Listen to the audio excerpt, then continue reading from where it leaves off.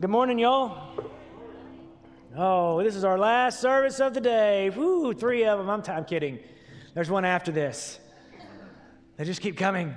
The coolest part about, not the coolest, one cool part is, I looked on this morning, and with the exception of a few spots at 8 a.m., all of the other gatherings were completely booked up. Wow. It is crazy. You guys love church.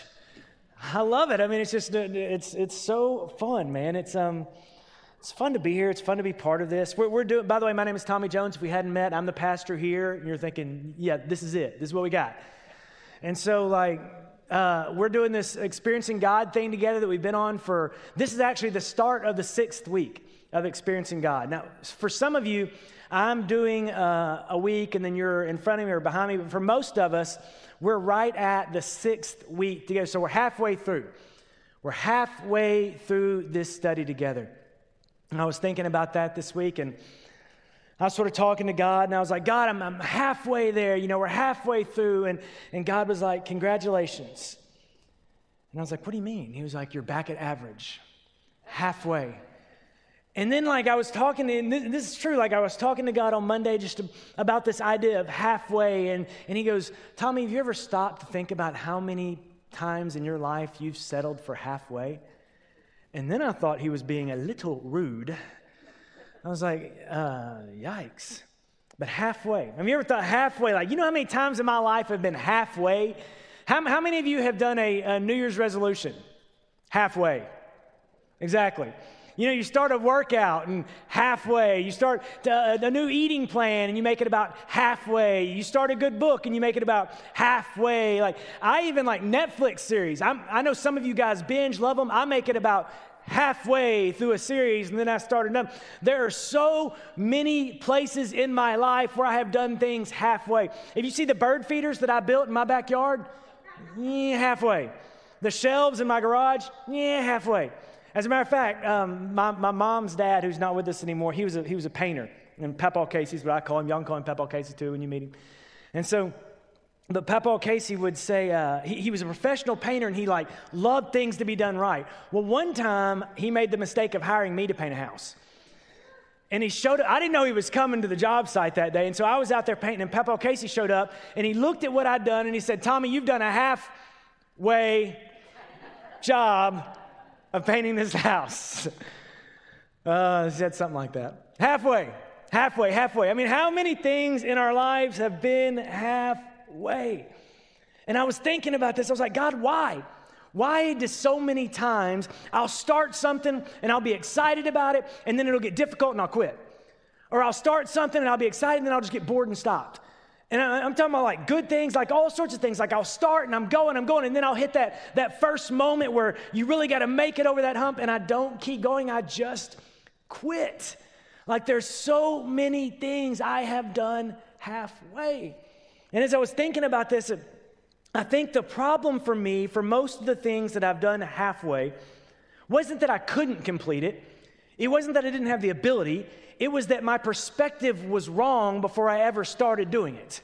And because my perspective was wrong at the beginning, my purpose never really clicked. And the minute the pain or the difficulties came, I just gave up. Because that's what happens when you have no perspective or purpose. So I was working out this week. Not shocked, are you? So I was working out this week. And I was actually working out with a buddy of mine. And I was going to do my max bench press, okay? And I was going to do it 3 times. So I guess it wasn't technically my max bench press, but it was a lot of weight, more weight than any of you can ever imagine on a bench press. And so I got there and I started to do it. And right before I did it, I looked at my friend who was spotting me and I said, man, I don't think I'm going to be able to do this. And my friend said to me, well, then just go home now. And I was like, what? And he goes, if you're already saying you can't do it before you've even tried, then you're going to fail. Why are you? He said, if it's not settled in you that you can do this, then you won't be able to do it and you're going to give up and quit. He said, so just stop now and save me some time. And I was like, dang, man. But he was right. So I sat there and I focused. I took 30 seconds and I visualized why I was working out. I visualized what I was doing in my health. And, I visualized all these things. And then I got down there and I tried and I did it. Knocked it out. Obviously. Thank you. Good job. Y'all should all be clapping. I did it. Whatever. Haters. So, but like the truth of the matter was, had I kept that wrong perspective, I would have never completed what I was trying to complete. And that's the problem with so many things in life. Like if you meet someone who's super successful, if they tell you about it, they always visualize the end before they ever started, didn't they? I mean, Chris, you're in the restaurant business. You visualized what it was going to be before you ever started, didn't you? I mean, that's what successful people do. They visualize what a restaurant will look like full. They visualize how good the food's going to be. And then they plan in their mind that when difficulties come, I'm going to go over them. I'm not going to quit. It was settled in you that would be successful before you ever started it. But for us, with our life with Christ, it's never like that, it seems like. There are so many things, whether it be the experiencing God study or any other thing we've ever done, we take a few steps and then we kind of go, yeah. And it's easy to just say, well, it's just a Bible study, but at some point, something has to be more than halfway. For many of us, we just give up on Jesus and on what he's calling us to do way too soon because we don't have the perspective and the purpose to make it through the days of the pain. There was a guy named Dwight Moody, and if you've never heard of him, he was like a super famous pastor a long, long time ago, but Dwight Moody had a friend, and one day his friend came to him and said, I'm going to read this because it's a direct quote. He said, "The world has yet to see what God will do with a man who is fully consecrated to God." So his friend says to Dwight Moody, the world has yet to see what God will do with a man who's fully bought into God. And Dwight Moody turned to the guy and replied, "Then I shall set about being that man."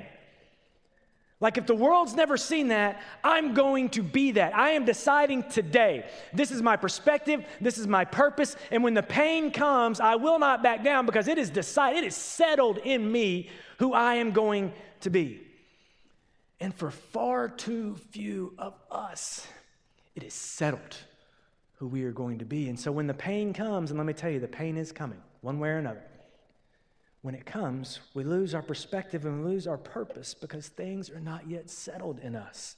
Our verse for this week, John 5:19, it says, Jesus gave them this answer, "Very truly I tell you, the Son can do nothing by himself.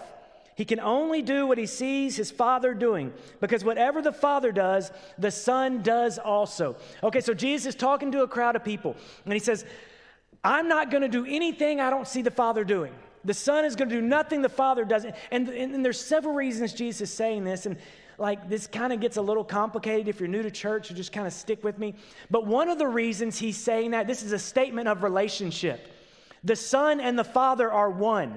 We serve a God that's triune. He's three parts. He's Father, Son, and Holy Spirit. And so the Father and the Son are together. So it's a statement of relationship. The Son will do nothing the Father doesn't do because the Father and the Son are one.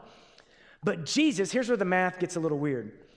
When Jesus comes to earth, he comes to earth as fully God, 100%. But he's also fully man, 100%. And I know that math doesn't work, but this isn't me just being an idiot. This is Bible math. Like, he's fully both. And so in his position, in his relationship, he is one with God. But in his choice as a human, he's making the choice on that day that I will do nothing but what the Father wills me to do. I will do nothing but what the Father wants for me. So he's not just stating relationship, he's stating his choice. This is my purpose. This is my perspective. I'm not going to do anything that the Father does not will for me to do. And so later on, he goes to this garden and he's getting ready to be crucified. And he's in the garden, and it says that the story reads that he gets down on his hands and knees and he's crying tears of blood because he's about to go to the cross. He's so overcome with the pain of what is about to happen, with the pain that's in front of him, that he's on the ground and he's crying tears of blood. But 3 times in this conversation, he's praying to God. And he says, God, I don't want to do it this way, but not my will, but your will. God, if there's another way, but not my will, but your will. God, there has to be, but not my will, but your will. And over in this conversation, Jesus says, not my will, but your will. But Jesus didn't make that decision in the garden. He made that decision years before that moment ever happened.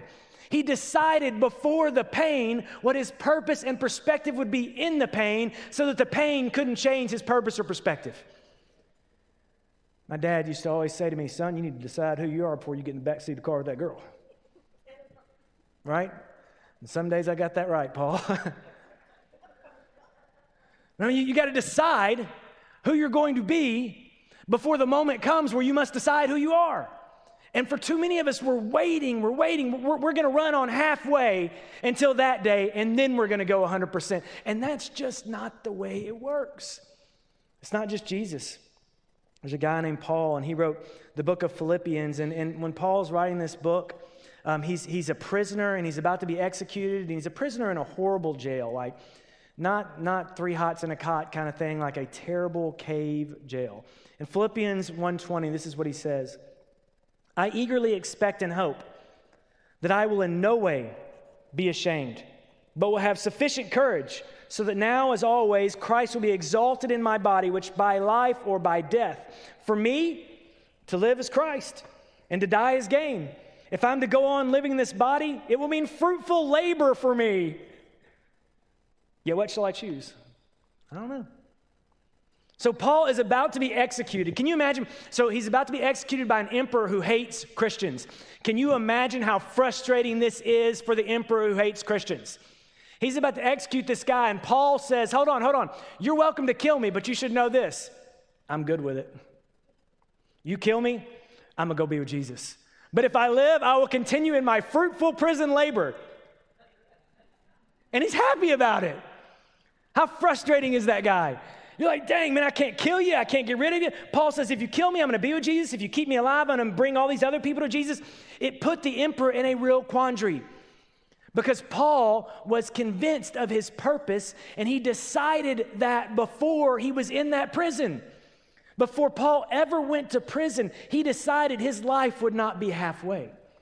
He decided he would be all in, and that to live, God would get my everything, and that to die, God will get everything through the glory of my death, and I'm okay with it.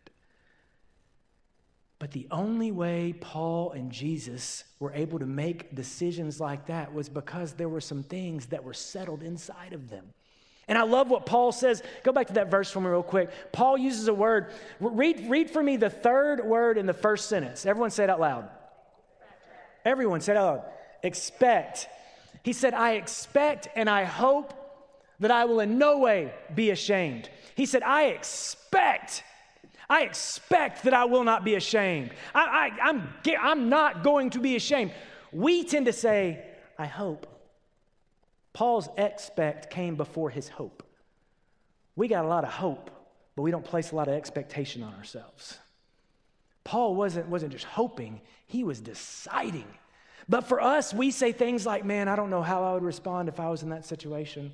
And I get it, we're trying to empathize and sympathize, but we say, well, Billy Bob went through this thing and, he really did this crazy thing, but gosh, man, I don't know how I would respond if I was in that situation. Yes, you do.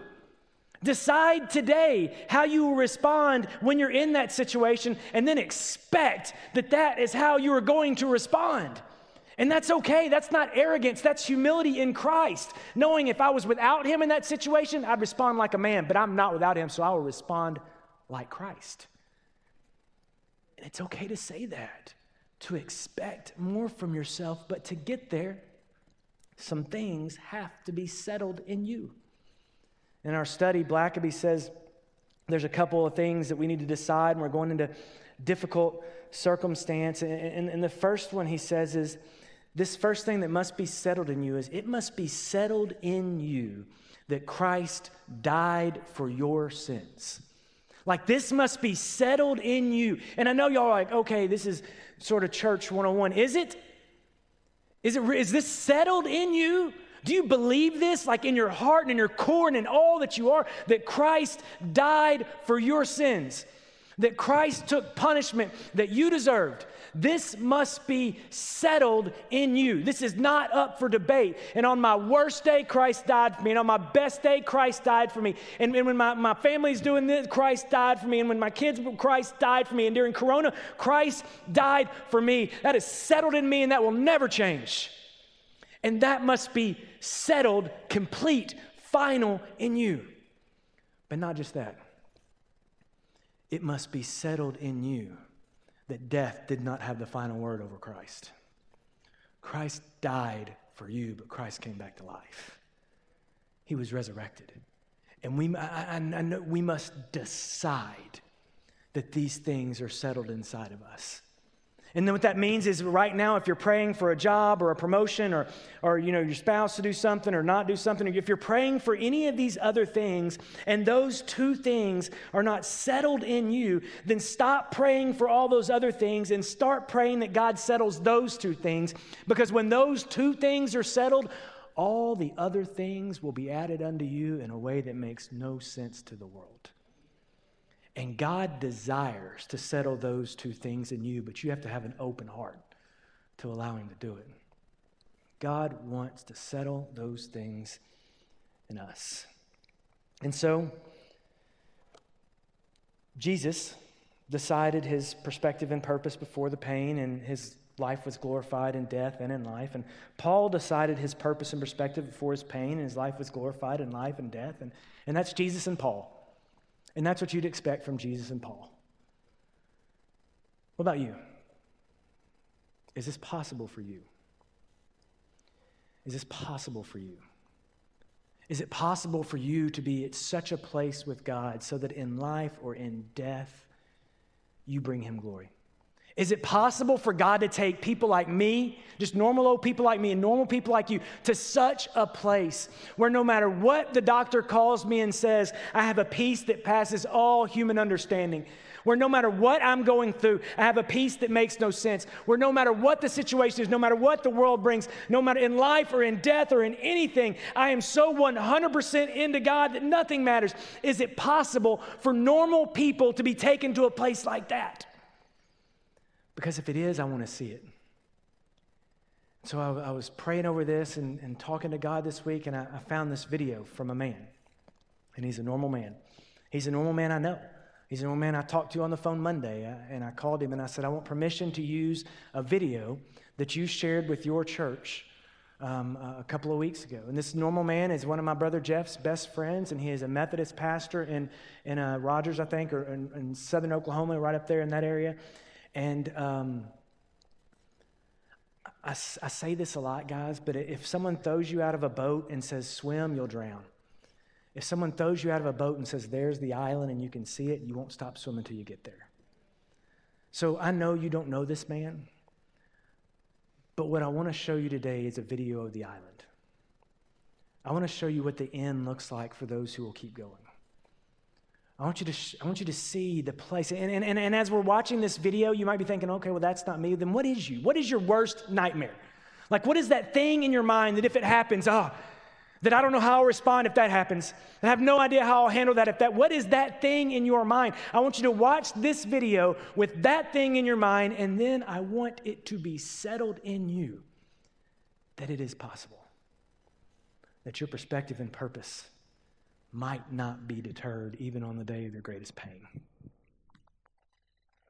We came down to Houston to get our CT scans at my CT scan at MD Anderson, and then hear from the doctors when we would schedule surgery so that we could continue on the process. And unfortunately, we did not get the news that we were hoping for.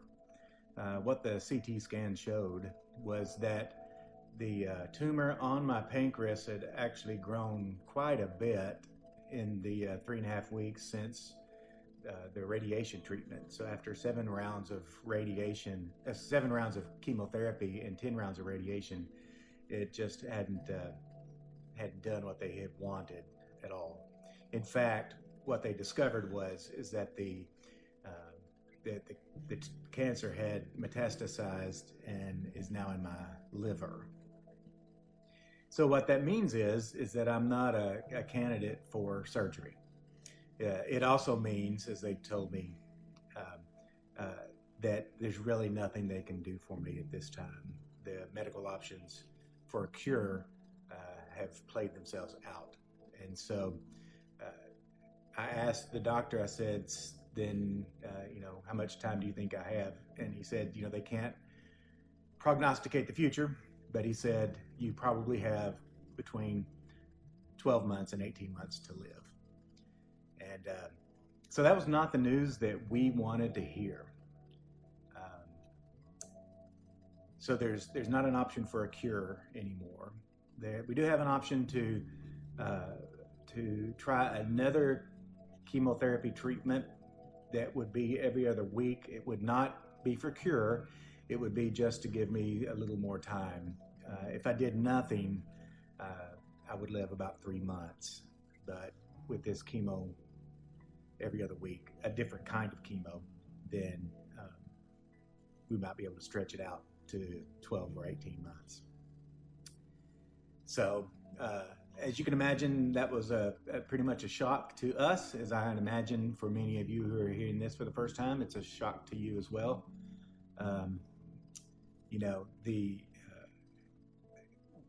Beth and I have shed tears about thinking about, the years we won't have together, and my boys, not getting to see them get married and have grandchildren, and, getting to do all of that. That brings me a lot of sadness. Just the loss of what we would have as a family and what I would have with Beth. But I'd have to say that, God has been remarkably good and faithful in the midst of all of this. While I'm sad, obviously sad, disappointed, and wish that things would be much different, I haven't been in despair. God has been a real stabilizing source of hope and rest and peace for me in these less than 48 hours since we heard about it.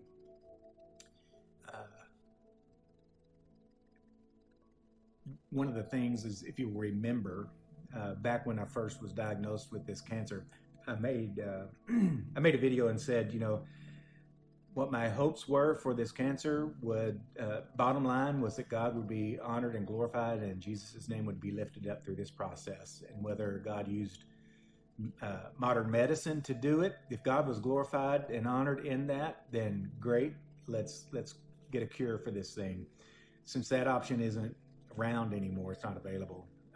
We're really left with the remaining two options. One is that God does something miraculous, and there's a miraculous healing of this cancer. And I believe in that. I have seen miraculous healings in Africa firsthand.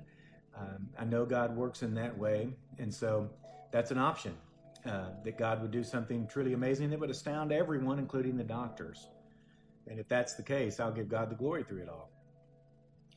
But the third option is still also available that I had at the very beginning, and that was that if healing wasn't going to be in my future, then I wanted to die well. That's one of the things that was said about the early Methodists back when Methodism was booming and growing across England and across the United States. It was often said about the Methodists that they died well. They died strong in their faith, with an assurance and a peace that was not common in the world around them. And if that's the case for me, I want to die well. I want to die strong in the Lord, and just continuing to experience the faithfulness of God in the midst of all of this. This week I saw on Twitter a tweet about Dietrich Bonhoeffer's wife. If you don't know, Dietrich Bonhoeffer was a minister in Germany who opposed Hitler and was put in prison, and he was eventually executed just shortly before Nazi Germany fell. So he almost made it, but they executed him. And when his wife came home that day to their children, the children asked, is Daddy coming home tonight? And she said no. And they said, well, where is he? And she said, he's in a faraway place. And then she said this. She told her children, she said, remember, only the body dies. Only the body dies. And I've held on to that. This was before I knew what my diagnosis, what the change was. I held on to that because I believe that 100%. My temporary body is designed to last, normally 70 years or so. Mine will last less than 60. But just because my body dies doesn't mean that I cease to exist. I will go to be with the Lord. I will see God face to face. I hate it for my wife and my sons. I hate it for what they will go through, as many people do when they lose loved ones. But you don't have to be sad for me. I've lived a really good life. Really great family. Love my wife and my kids.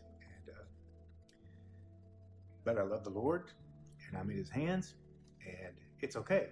I'm okay. I really am.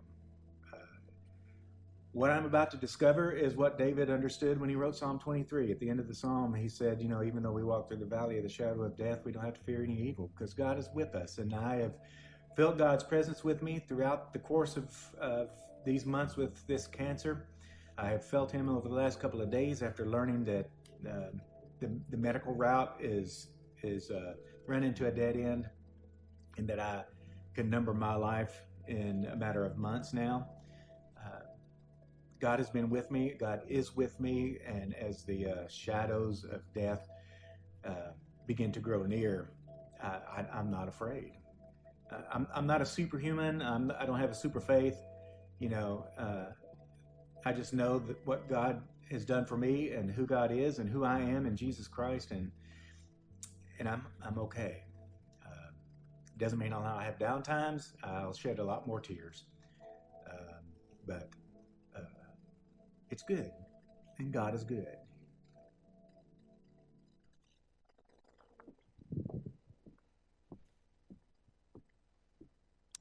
But it's good, and God is good.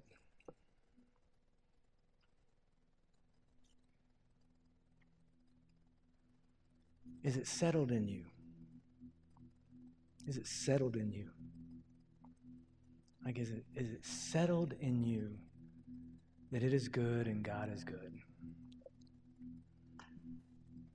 It might be just another study, might be just another Sunday, but at some point you will have to plant a flag in the ground and say, this will be 100%. Because I don't know what moment is coming for you, but I want to decide today how I will respond. I want to decide today how I will respond. And I expect that I will respond in a manner worthy of the gospel. The world has yet to see what God would do with one man who is fully consecrated to God. The world has yet to see what God would do with one church that was fully consecrated to God. But I expect that this church will rise to the occasion. I expect that this church will live a life worthy of the gospel. I expect that on our worst days and on our best days, the world will see God in us and we will change the world. I expect this will not be ordinary. I expect great things will happen through this place. I expect that our greater days are ahead of us. And so, guys, I don't know where you are right now, but we got people right down in the student room. Right now, you go to this room, you take a left, you go down there, and it's the last room on the left. There are people waiting to pray with you. If you are tired of halfway, there are people waiting to pray with you. If you just got some news from a doctor, there are people waiting to pray with you. If there is something in your heart, don't be halfway today. Yesterday doesn't matter. Forget about the past. Strain towards what's ahead. And as we sing this last song, if you want to stand and praise, stand and praise. If you want to sit and pray, sit and pray. But do not be halfway, not today, not here. Everything authentic. Go to the King and tell Him the truth. He already knows. He desires 100% of you. With 100% of you, He would change the world.